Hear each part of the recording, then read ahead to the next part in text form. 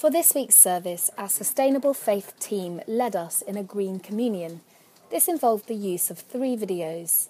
To see these videos, please visit our Facebook page, facebook.com/OasisWaterloo. You know, a very good description of Christians is one set of beggars telling the other beggars where they found the bread. And there is no greater truth in that than when we think as Christians about the environment. We come to it with humility. We come to it understanding that we all fall short on the way we should live our lives. And so what's going to happen this morning is a number of people from the congregation who've got together to think about these things are going to come and present around certain topics. But if you want to be part of that and you want to join us in thinking about that and presenting at a future service, then just let us know, because this is open to everybody as we try and encourage and stimulate one another to live more sustainably. We've been having this conversation going now for about 3 or 4 years in Oasis under the banner of Sustainable Faith.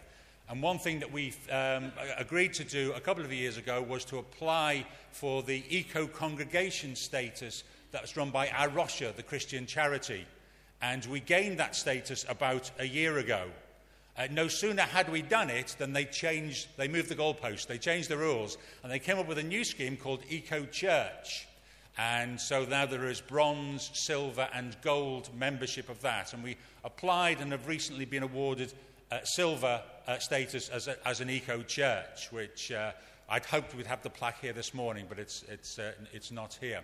Apparently there are only 2 churches that are in gold status, one of which is a monastery, so that's a bit of a cheat in my view.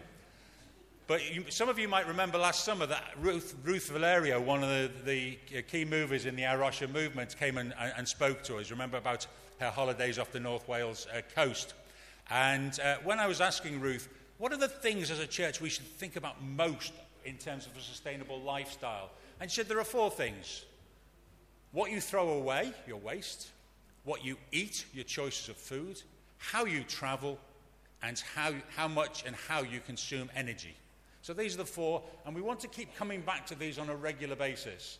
Now, I'd like to cover all 4 this morning, but we haven't got the time, so we're going to cover 3 of those. We're going to look at waste, travel, and food.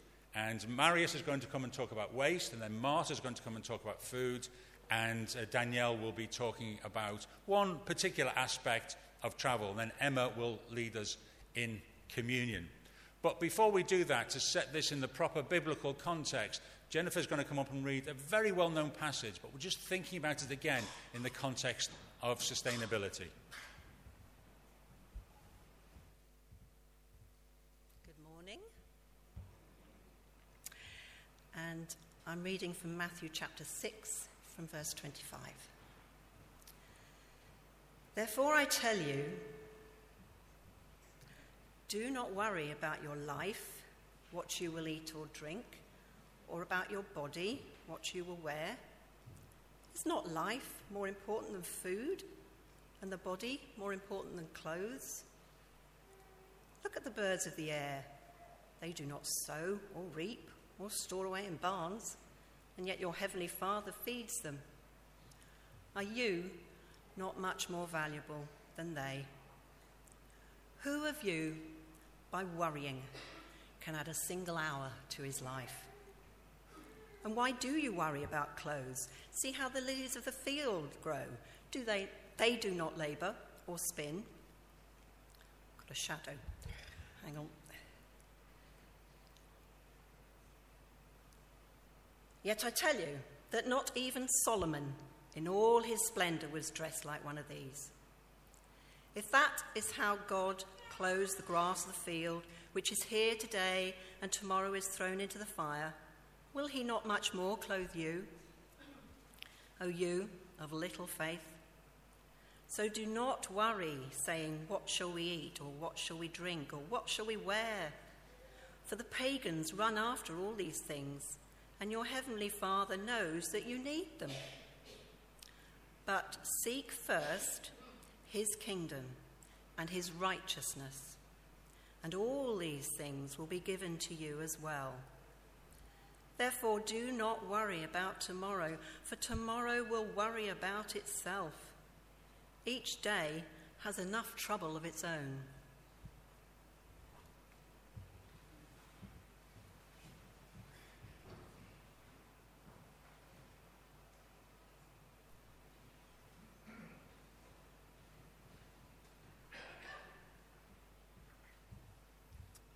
Good morning. As Mark said before, we would like to show you a few videos that illustrate certain aspects of our interaction with environment. So can we play the first video, please? Today we purchase over 80 billion pieces of new clothing each year. That's 400% more than the amount we bought just 2 decades ago. The way we buy clothes has changed so much, so fast, that few people have actually stepped back to understand the origin of this new model or the consequence of such an unprecedented increase in consumption. There's an article in Printers Inc., which is the leading advertising trade journal of its day, by a very famous copywriter named Ernest Elmo Calkins, grand old man of the art of writing advertising copy. There's an article called Consumptionism. In that article, he says there are 2 kinds of products.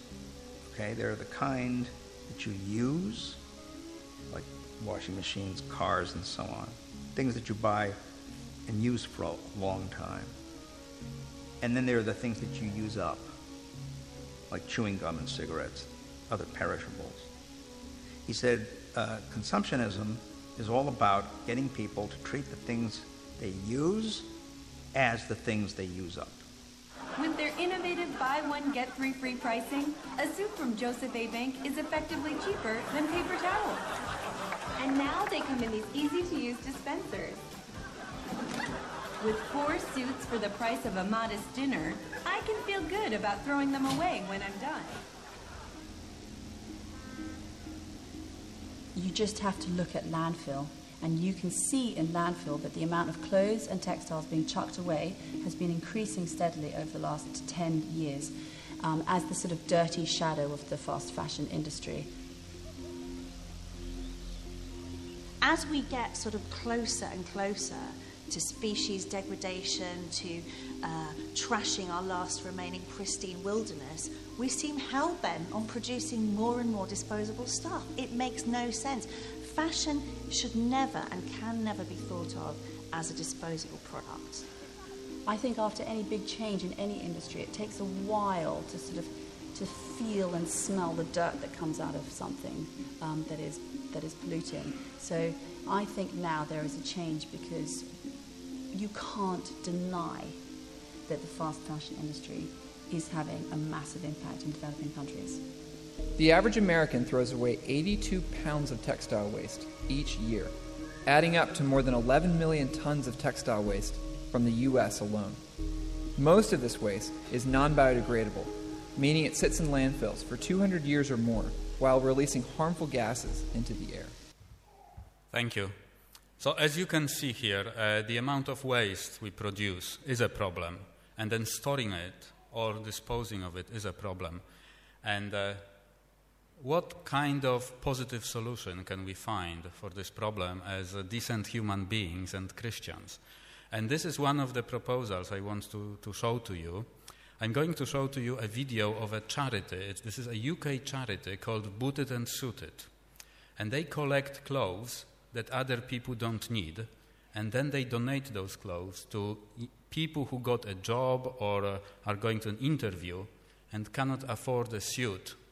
And we all know how important it is. If somebody goes to an interview, they have to look sharp, they have to feel confident, they have to show they care, they have to show they can comply. And sometimes that suit that somebody else would be in may change somebody else's life. So this is a UK charity, and can we play the second video, please? It's called Booted and Suited. This charity collects men's clothes, but there is a similar charity collecting women's clothes and donating those clothes to women who go to interviews or got a job, want to have very nice outfit to go there and feel confident. So I would encourage you, if you instead of binning clothes, if you don't need or don't want some items anymore, to find a charity and donate it, and that could be also extended to other things like mobiles, computers, and so on. I truly believe that a 3-year-old mobile that a lot of people wouldn't touch anymore could be a very valuable thing for somebody else in this country or somewhere else in the world. It doesn't have to end up in a bin and then in the landfill. So if we are just a bit more mindful, we can create less waste and change other people's lives. And I would like to finish this part with a short prayer. Jesus, please open our eyes to the amount of waste we create and how we harm our environment. Please open our hearts to the needs of others, and please enable us to be a blessing, to find joy in sharing and giving and not in possessing. Amen. Hi. I think now we're going to be watching the one about food. So if we can put the video about food, please. You or someone you know is a vegetarian, so we thought we'd try a thought experiment. What would happen if everyone in the world was suddenly a vegetarian? What effect would it have on our lives and the planet? Before we begin, full disclosure, none of us at ASAP Science are vegetarians, and the worldwide rate of vegetarianism is fairly low, ranging from about 4 to 5% in the US and Canada to a little over 30% in India. As a result, there are currently about 20 billion chickens, 1.5 billion cows, over 1 billion sheep, and nearly 1 billion pigs in the world. Without any meat-eating humans to provide a market, whole herds of domestic animals would disappear. And this would free up vast quantities of land. About 33 million square kilometers of land are used for pasture, an area about the size of Africa. And that's not even counting the land used to grow crops exclusively for animal feed. Some of it would be needed for the increased amount of vegetable crops, but much of the land currently used as pasture is actually too dry to grow crops. Without humans adding artificial nutrients, this land could turn to desert, but if properly managed, it's possible that some farmland would return to its natural state of grassland or forest, which could help counteract global climate change. After all, the loss of CO2-absorbing trees cleared for agriculture is a major reason why global levels of CO2 are going up. Cows and other grazers also affect our climate through large amounts of methane production, which has 25 times more potential planet-warming power than CO2. Combined with the loss of forests and other effects, livestock production is responsible for about 15% of global greenhouse gas emissions, which is more than all the world's planes, trains, and automobiles put together. In fact, many scientists believe that reducing meat consumption may be one of the best strategies for managing climate change. A vegetarian diet would also greatly reduce water consumption. Around 70% of global freshwater consumption is used in agriculture. It takes 15,000 liters to make a kilogram of beef, 6,000 liters for pork, and 4,000 liters for chicken. Compare this with 1,600 liters for cereal crops, 900 liters for fruit, and 300 liters for garden vegetables.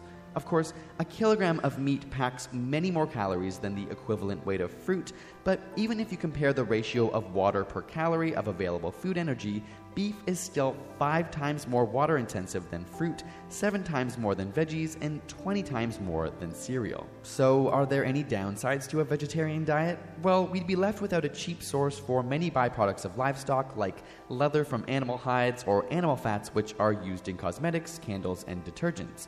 And while vegetable-based alternatives do exist, their production would need to increase, meaning more land dedicated to growing crops and less restored to its natural state. A more complicated fact is that raising and processing animals is a full-time job for more than 1 billion people, most of whom are small-scale farmers in the developing world. While some may be able to move to producing milk or eggs, or even growing vegetable crops, many would be faced with their way of life becoming obsolete. Of course, any increase in vegetarianism is likely to be a gradual process rather than a sudden cutoff, and surprisingly, the trends are actually in the opposite direction. In places like India and China, people are becoming wealthier and, as a result, consuming more meat, which effectively cancels out the declines we see in other countries. So we actually tried to go vegetarian for 21 days straight as an experiment in our new ASAP Thought episode. Check out the video if you want to see how it went, what we learned in the process, and how we felt about it both mentally and physically. and subscribe for more weekly science videos. Well, hi, my name is Marta. I don't know, most of you might know me. My background is in food science. I studied in Spain, and after, with my husband, we moved in 2010 into London, and I studied a master's in sustainability in the food industry. So for the last 5 years, I've been working in an organic grocery company. As most of you might have noticed, I'm from Spain, and we love food, and we love eating. At the end of the first part, we're going to be sharing the bread and wine. And I love the fact that Jesus uses food in so many social and spiritual events. For me, food is about balance. And now that I have children, one that you've noticed like playing and getting lots of instruments, I would like to teach them to eat from different sources, and I want them to teach them to enjoy a range of foods. Like what we've seen now in the video, global considerations of the impact of what we eat from environmental, social, and economical are more and more important. But I really believe that the macro-social impact of what we do, as they say, is an example of what Jesus sharing food and drink through the Bible too. I'm just going to drink a bit of milk, sorry. I like to use food as an excuse to be with others and share time with people. The social aspect seems to be very important in Jesus' life too. So how can we ensure that our time eating involves others when possible? That might mean adjusting what we eat sometimes. In my case, I enjoy trying new foods and different tastes, and I think this is a privilege. I thank God for the privilege of having the choices of eating all different types of food. We all know that we need to be more and more careful with the impact in the environment on what we eat, but Jesus, when he had little or lots, he always found time to celebrate. He knew how to administer the resources, and it didn't stop him about sharing it with the rest. We can be sustainable, responsible, and still enjoy eating. So I would like to read Mark 6:30-38, that most of you, I'm sure you've heard before. So the apostles gathered around Jesus and reported to him all they have done and thought.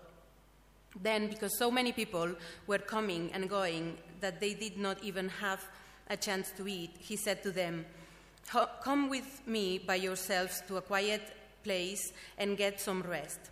So they went away by themselves in a boat to a solitary place. But many who saw them leaving recognized them and ran on foot from all the towns and got there ahead of them. When Jesus landed and saw a large crowd, he had compassion on them because they were like sheep without a shepherd. So he began teaching them many things. By this time, it was late in the day, so his disciple came to him. "This is a remote place," they said, "and it's already very late. Send the people away so that they can go to the surrounding countryside and villages and buy themselves something to eat." But he answered, "You give them something to eat." They said to him, "That would take 8 months of wages, and we were to go and spend that much on bread. Give it to them to eat. So how many loaves do we have?" He said, "Go and see." So I would like to pray, just a little pray. Thanks, Lord, for the privilege of food in this country and for the farmers and for the suppliers working in the food industry. Thanks as well for the politicians and for the organizations working with it. Help us to play our part and encourage them to consider our collective impact on what we eat. Thank you.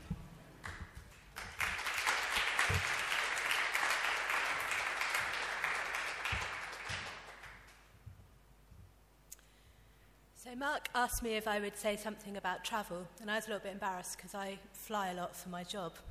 And I felt like I was the worst person to stand up and talk to about the impact of travel on the environment. So thinking about, I think when we think about travel, we generally tend to think about carbon emissions and the amount of carbon emissions that are created by particularly cars and aeroplanes. So, but this morning so that is something that we should reflect on, and it's something that talking about this has helped me to reflect on. But there's something really specific that we wanted to highlight to you this morning, because it's an opportunity for us all to take one really concrete step and a piece of action this afternoon, if you want to, which is all around a particular part of the travel industry and the contribution that it makes to air pollution and also to water pollution around the world. So I'm going to tell you, after we've seen a video, I'm going to tell you about one thing, one way in which in London there is a specific campaign that you might want to join. So we're going to watch a video about cruise ships.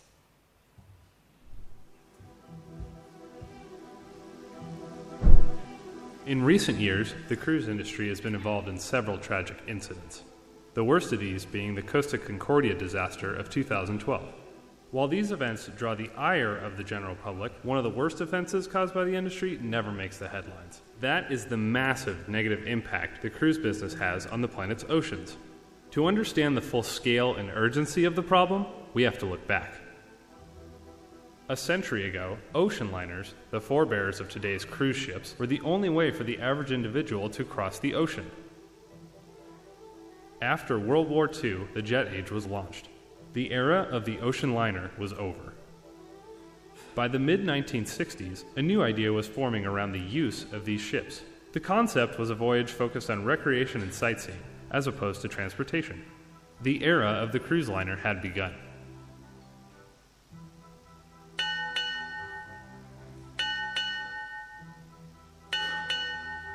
Over the last quarter century, the number of annual passengers on these ships has exploded.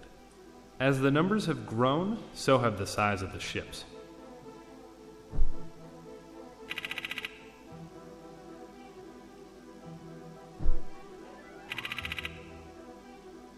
So what is the effect of all this growth?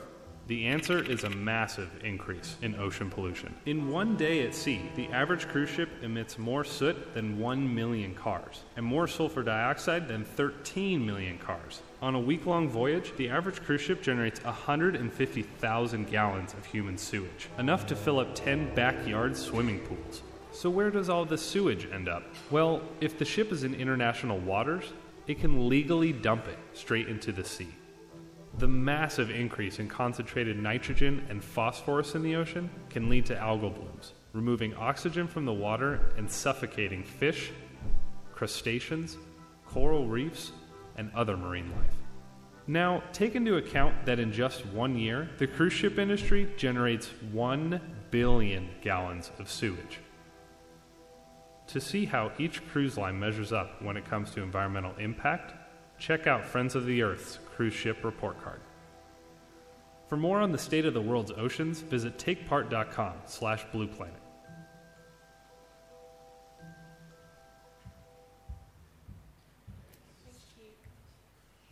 So you might wonder what that has to do with London. There is a new cruise ship terminal that is planned and being built in Greenwich called Enderby Wharf. And there is a campaign because in the planning, there's no provision for ship-to-shore power, which means that when cruise ships dock, they will be using their own engines and generators. So one cruise ship uses 700 litres of diesel an hour.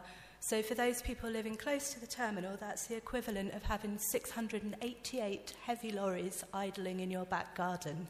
So in terms of air pollution, in London, there's a really concrete thing that can be done, which is to oblige the developers to upgrade the plans and to provide ship-to-shore power. There was a judicial review in 2016 which failed, and so now there is a petition to the Mayor of London. So planning permission was given under the last mayor. This mayor has made very public commitments about reducing air pollution in London and making that a high priority. So if you want to do one thing as a result of this morning, you might consider signing this petition, which you'll find if you Google Enderby Wharf, and ask the Mayor of London to intervene so that this cruise terminal doesn't pollute London's air in the same way that it will if no ship-to-shore power is provided. So one thing that we can do this afternoon. Thank you.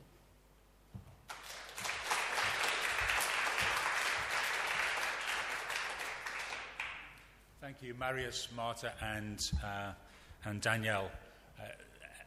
Emma's now going to come and lead us in communion. Obviously, our response to what we've heard this morning on these different subjects will be different for all of us. Our situations will be different. But as we come to communion, let's use our time together in communion just to make our own personal commitment to our sustainability and our sustainable lifestyles.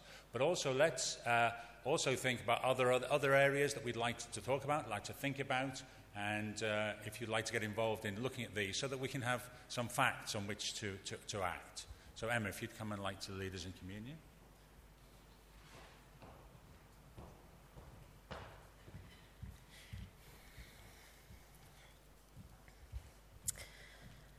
As we come to our time of communion, it's an act of worship to remember Christ's sacrifice for us. I will read a line of prayer, the prayers of penitence, and when I pause, I invite you to say with me, Lord, have mercy. Human sin disfigures the whole creation, which groans with eager longing for God's redemption. We confess our sin in penitence and faith. We confess to you our lack of care for the world you have given us. Lord, have mercy. We confess to you our selfishness in not sharing the earth's bounty fairly. Lord, have mercy. We confess to you our failure to protect resources for others. Lord, have mercy. May the Father of all mercies cleanse you from your sins and restore you in his image to the praise and glory of his name through Jesus Christ our Lord.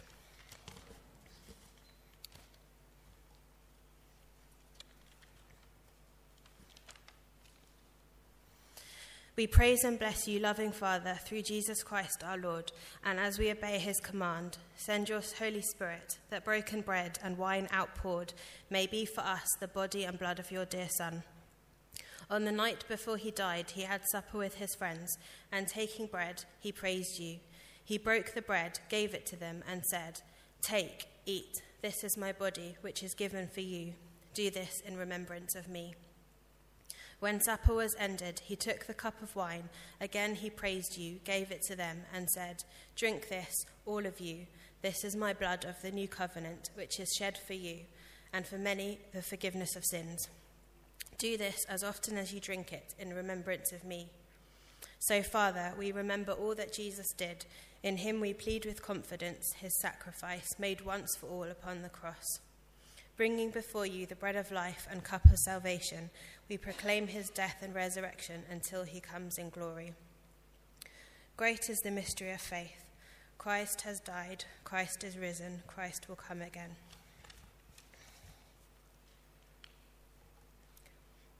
We break this bread to share in the body of Christ.